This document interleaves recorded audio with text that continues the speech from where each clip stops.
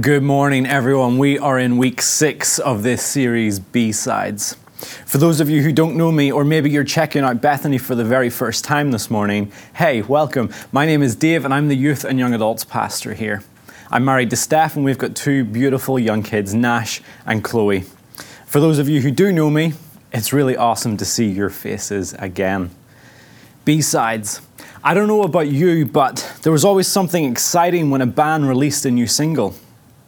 Now, for some of you, that single was on vinyl. Others, it was cassette. And for myself, it was the good old-fashioned CD. But that single, it always had some extra tracks on it that probably weren't going to make the final cut of the album unless there was this huge soar in popularity. The B-side, a secondary recording that typically receives less attention, yet can be just as successful as the A-side. We Will Rock You by Queen was the B-side to We Are the Champions in 1977, and no, I was not born yet. I was probably not even an idea of my parents yet. But if you ask me, it's not so much of a B-side. Everyone knows that beat. I love what Pastor Andrew said at the very, very beginning of this summer series, that in this series we will explore some of the lesser known stories because they all point to Jesus. They can teach us and form us as we learn how our story intersects with God's story. So this morning we are diving into the life of Elijah, but now a little bit of a profile before we start. He was the first in a long line of prophets that God would send to Israel and Judah, regions that had no faithful kings throughout its entire history. And over the following 300 years, God would use men and women to lead and encourage people to turn back towards God. Elijah's single-minded commitment to God is mind-blowing when you dig a little deeper. He was sent to confront, not comfort. He chose to jump in on his mission alone, and he would later pay that price of total isolation. So I have a question to start off this morning. Have you ever felt an adrenaline rush? Last week we took a bunch of students to Canada's Wonderland for the day.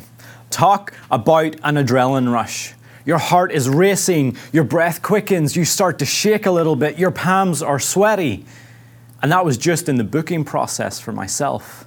So I do not do roller coasters, period. But I am very thankful that as part of the Family Life team this summer, we've got 3 incredible staff. They jumped in along with our students to take them to Wonderland, along with an incredible volunteer. So thank you to them for allowing me to keep my feet on solid ground. I mean, I love the feeling of that surge of adrenaline running through your veins. I love going fast, the fast turns, all the feels when I'm in control. The really neat thing about adrenaline is that while it can be unsettling and a little bit of an out-of-body experience, it is actually a good thing. It takes over, it puts a pause on our body's ability to feel fear, to feel pain, to feel exhaustion. It allows us to complete tasks that almost seem impossible. It pushes us over the edge when it comes to facing things that we did not know that we could do or get through. To me, sounds like a pretty good thing, right? Yet, it has its downside. There is this phrase, fight or flight. Now, as an oldest with 3 younger siblings, I am protective of them. As a husband to Steph and a father to Nash and Chloe, I am protective of them. God did not wire me with the flight option. I am all fight fueled by adrenaline. I do not like to give up on things. I do not like to fail at things. And when I do, it hurts. I feel like I've let myself down. I feel like I've let others around me down. But when we have a project or a task that needs to be done and requires a huge amount of energy, hours on end being powered by adrenaline, once we achieve that task, there's the thing called the letdown. The space where we go, did that just happen? I am exhausted and I need a rest. A quick story about the letdown. At the cottage a few weeks ago, there is this pet show, this animal show. And as the crowd disperses once the show is over, I just assume that Nash is standing right next to me. I look around and he is nowhere to be seen. The family jumps in, the adrenaline kicks in, and we spread across the camp just to try and find Nash. We find him. Turns out that he had followed another family, thinking it was Stephanie. And then he discovered a lighthouse, and he is so chuffed with himself. With a bowl of popcorn in hand and his little blue Paw Patrol sandals on, we have our Nash back. It is the space where we sit and think through what we have achieved or faced. For some of us, it is needing a space of sleep. Others, it is needing a space of stillness, needing food, needing TV, just needing space, needing to just sit. For me, my letdown, that was giving Nash the biggest hug I could physically give him without letting any of the oxygen out of his lungs. These are all good things to do in this space after we have worked our bodies, physically, mentally, emotionally. We need rest because rest, it restores us to take on the next challenge. But there are times where we go to the extreme. Rest becomes the default space that we sit in, and it becomes part of a new daily routine. Priscilla Shirer puts it this way: we crash. We spiral into an emotional tailspin, becoming obsessively self-critical and hypersensitive, crippled by insecurity, giving into overindulgence, loneliness, and even paralyzing sadness. We become vulnerable. When we sit in this space, the letdown of adrenaline, it can open a crack for the enemy to get into our heart, to give the enemy unique access to the driving seat of our mind. I think this is the exact space that Elijah sits in. He has endured an adrenaline rush for years. He set out to prove to Ahab that the only Lord is God. He kills false prophets and then he flees, all fueled by adrenaline. So 1 Kings 19 is the beginning of his impending crash. Because up until this point in his ministry, his life has been one extreme situation after another. So there's no wonder that this is the chapter that is the space after the adrenaline. Because even those that God has appointed to do his work are still human beings that have ups and downs. So 1 Kings 19, verse 1. Ahab reported to Jezebel everything that Elijah had done, including the massacre of the prophets. Jezebel immediately sent a messenger to Elijah with her threat: "The gods will get you for this, and I'll get even with you. By this time tomorrow, you'll be as dead as any one of those prophets." When Elijah saw how things were, he ran for dear life to Beersheba, far in the south of Judah. He left his young servant there and then went into the desert another day's journey. He came to a lone broom bush and collapsed in its shade, wanting in the worst way to be done with it all, to just die. "Enough of this, God. Take my life. I am ready to join my ancestors in the grave." Exhausted, he fell asleep under the lone broom bush. Suddenly an angel shook him awake and said, "Get up and eat." He looked around, and to his surprise, right by his head were a loaf of baked bread on some coals and a jug of water. He ate the meal and went back to sleep. Then the angel of God came back, shook him awake, and said, "Get up and eat some more. You have a long journey ahead of you." He got up, ate, and drank his fill and set out. Nourished by the meal, he walked 40 days and nights all the way to the mountain of God, to Horeb. When he got there, he crawled into a cave and went to sleep. Pretty heavy, right? Elijah, a man who stood down from nothing, who ran 6 miles back into the city to give Ahab a second chance to turn from his sins, after the arrival of this huge rainstorm, ran for dear life. We can see that God is very much still in the middle of this. He hasn't just dropped Elijah. But this man, once courageous, fearless, a prayer warrior prophet, is now a very different person. He is fragile, insecure, depressed, and fearful.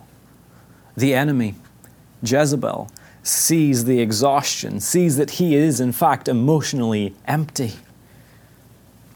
She uses this to her advantage and sends him a message. By this time tomorrow, you'll be as dead as any one of those prophets. This message not only gets through to Elijah, but he starts to believe it. I mean, I can see why.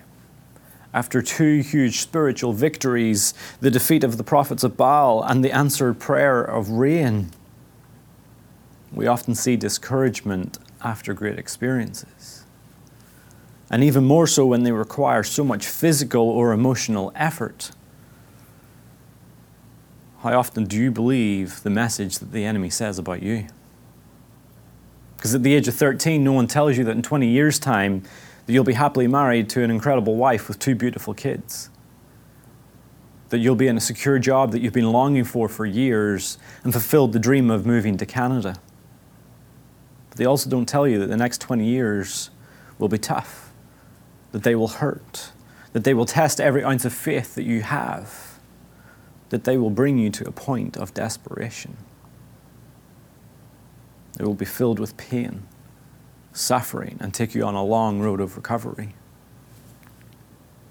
I don't know how often I listen to what the enemy says about me, whether it is those that I interact with, those that are around me, or the devil himself sitting in the driving seat of my mind. To this day, I still struggle with what others think about me. Not only do I hear the message, but I start to believe it. I sit in self-doubt. I beat myself up. I have sat in that space of Elijah's prayer. Words, they carry so much weight. Just look what Jezebel did. She didn't send a hitman. She wasn't going to do the deed herself. She sent a message. She knew the threat of death would carry so much more of a punch and be a worse space to sit in than death itself. Her words were enough to derail, to discourage Elijah to the point of him wanting to take his own life. 1 Peter 5 verse 8 says, "Your adversary, the devil, prowls around like a roaring lion seeking someone to devour." Whoever, whatever your enemy is, they have assumed a posture of menace and threat with the intention of breaking you down. The lies that you're told and start to believe, that is the enemy trying to discourage you, to leave you hopeless, to have you walk away from everything, to ditch your faith. Elijah is in this space. But watch what God does. He lets him rest and eat. He lets him rest and eat. Rest and eat. Before God, as the conversation of what is next, before he tells Elijah what he has to do, he does one thing. He cares for him.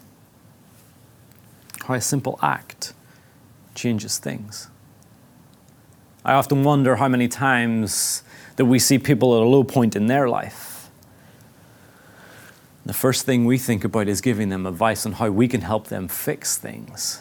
We attach our agenda to them. We start off with advice when people are in a difficult spot, when maybe what they need is a casserole. God provides Elijah with hot bread and water. The point after the adrenaline wears off, he needs rest. Not advice for the next part of the journey. God sees that. God sees that he needs rest before he can continue. So in your circle, who is your Elijah that needs some rejuvenation before advice? I have sat on both sides of this question before. I've been quick to offer advice when advice isn't really what they need. They need rest. They need cared for. They need rejuvenation. I've missed the mark on caring for people because I think my advice is the best thing to attach to them. But I've also sat on the space of needing rejuvenation, not advice. And sometimes when you need rejuvenation and not advice, but you get advice, it makes the situation worse. It's harder to see a way out. The God that cared for Elijah, that saw where he is sitting, saw what he needed. Yeah, that is the same God that cares for us. We get to experience that. This morning, I do not know where you are at in your life, but I do know that you can never reach a place where you are too far gone from the reach of the Father's love, grace, and mercy. No matter how bleak prospects look, no matter how dry the desert feels, God is right there caring for us in the way that we need. Jeremiah 23, verses 23 and 24 say, "Am I a God at hand, declares the Lord, and not a God far away? Can a man hide himself in secret places that I cannot see him, declares the Lord? Do I not fill heaven and earth?" Heaven finds us no matter where we are. The story of Elijah, it gives me great hope that God is in control. God sees things that I do not see from my narrow point of view. I am loved more than I will ever know this on this side of heaven. That love is for everyone.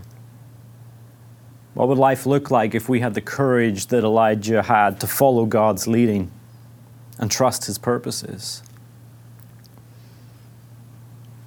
I have sat in seats and listened to many people speak before and been like, yeah, that is cool, but you have no idea how broken my heart is.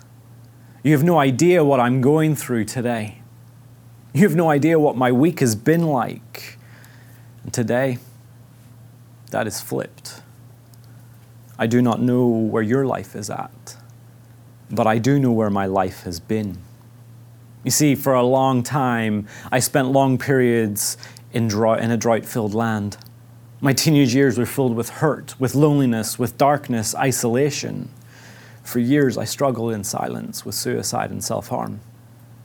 Today, I am thankful that we have people like Laura Humphreys and her incredible team that are breaking down the walls of the stigma of mental health. And they are not doing it quietly. You see, we are a church that cares for adults, teens, and kids, journeys with as they navigate mental health. It is incredible. Because can we just agree that life is not always plain sailing? We need community. There is a song that on the bad days that I've had in the last few months, because I still have them because I am not perfect by any means, that I've been meditating on. Now, it is from the secular world, but I think the lyrics are so powerful. It's hard to get up out of bed when everything is on its head and nothing seems to make any sense. Like a band-aid on a bleeding heart, I fake a smile and fall apart. And no one ever knows I'm a wreck. When the world is on your shoulders and the weight of your own heart is too much to bear. Well, I know you're afraid things will always be this way. It's just a bad day, not a bad life. How many of us sit in the space of the world's weight on our shoulders? Maybe it's relationships, finances, mental health, a diagnosis. In the midst of our wilderness, it is so hard to feel like you're going to come out the other side. I remind myself in the hard moments, it's just a bad day, not a bad life. I do feel like some days I need that carved on the inside of my eyelids so that I can constantly see it. But this morning I want to give us some practical things to do, not advice, but things that you can choose to do for yourself. Because I believe that self-care is important. I also believe that we do not do enough of it. Now, self-care is going to look different for everyone. So this morning I need you to promise that you're not going to be quick to judge when someone else's self-care looks different than your self-care. Because introverts and extroverts are different. And that's okay. We are a church of many generations, so stages of life are different, and that is okay. People are just different, which means interests are different, and that is okay. So it's not always going to be walks in the forest. Maybe it's having people over for a meal and hanging out. Maybe it's not always meditating in prayer, but it's just a good old-fashioned Netflix binge one day. It's not always time reading a book. It's having life-giving conversations with other human beings. We need to be taking time to rest because it is okay to slow down. Craig Groeschel has this quote, and I think it makes sense. Many of you aren't just tired, you're depleted. There's a really big difference between being tired and being depleted. If you're tired, you can take a nap. If you're depleted, you need to refill. You need to take a significant amount of time doing things that replenish you. So I want to leave us with 3 things this morning. Brace yourself against the enemy's message. Self-care is important and looks different for everyone. And never underestimate the power of a nap. Brace yourself against the enemy's message. We live in a world where there are so many voices telling us what we should do. Which ones are you listening to? Self-care is important and looks different for everyone. Take time this week to do something that refills you, something that brings you joy. Life is busy, I get it. I'm a parent of 2 young kids. Sometimes finding 30 minutes is all you're going to find. And if 30 minutes is all you can find to refill, well, it's 30 minutes more than 0 minutes, right? So make that a priority this week. Find time to refill your tank. And never underestimate the power of a nap. I know firsthand what a nap does for my kids. Any parents want to say amen to that? It turns a bad day into a good day, or I can just get through this day. So take a nap this week. Like Elijah did enough of it in this season, so why can't we? The road that you're on, even one that goes off onto the beaten track, is a road that can lead you back to Jesus. Doesn't seem like it. But Jesus in his redemptive grace allows us to move forward glowing with beauty and brilliance of a divine encounter. The road that you're on, it leads to the mountain of God. And it is no surprise that he is already there waiting for you. Jesus, I just thank you that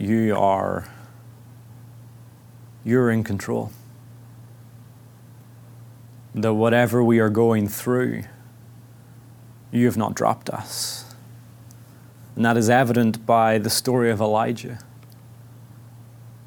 What he goes through, the adrenaline that he sits in, and the letdown afterwards, you are right there. So would this week, regardless of where we find ourselves, would we create space to rest and eat for ourselves and for those around us? Would we be quick to offer people help in rejuvenating rather than being first to jump on with advice? Lord, we just thank you that you're in the midst of everything we do. In you we pray. Amen. Elijah, he sat in the presence of God, and this morning we have an opportunity to sit and be with Jesus. As we take communion this morning, what is on your heart that you need to share with Jesus? What message are you listening to that you need to stop believing? Because this is the table not of the church, but of Jesus Christ. It is made ready for those who love him, those who want to love him more. So come, you who have much faith and you who have little, you who have been here often, you who have not been here in a long time or ever before, you who have tried to follow and you who have stumbled. I look at those Jesus sat with. Judas, who would betray him, still welcome. Peter, who would deny him, still welcome. And Thomas, who would doubt his resurrection, still welcome. If these 3 people are welcome, I believe that we are also welcome to sit at this table. Come not because the church invites you, but rather Jesus invites you to meet him here. Jesus said on the night that he was betrayed that this is my body broken for you. Do this in remembrance of me. Let's pray. Jesus, what an ultimate sacrifice, that your body would be broken for us. that you would sit on that cross, knowing full well where we would each end up in our lives. So Jesus, for that, we thank you. Amen. Let's eat.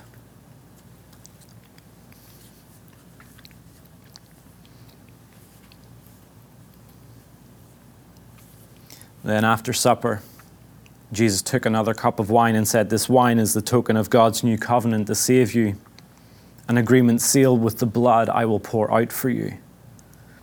Let's pray. Jesus, thank you that your blood was for our sin. Lord, what you went through just to save us is mind-blowing. So Lord, we thank you for that. We thank you for that great sacrifice that you made so that we could have eternal life. Amen. Let's drink together.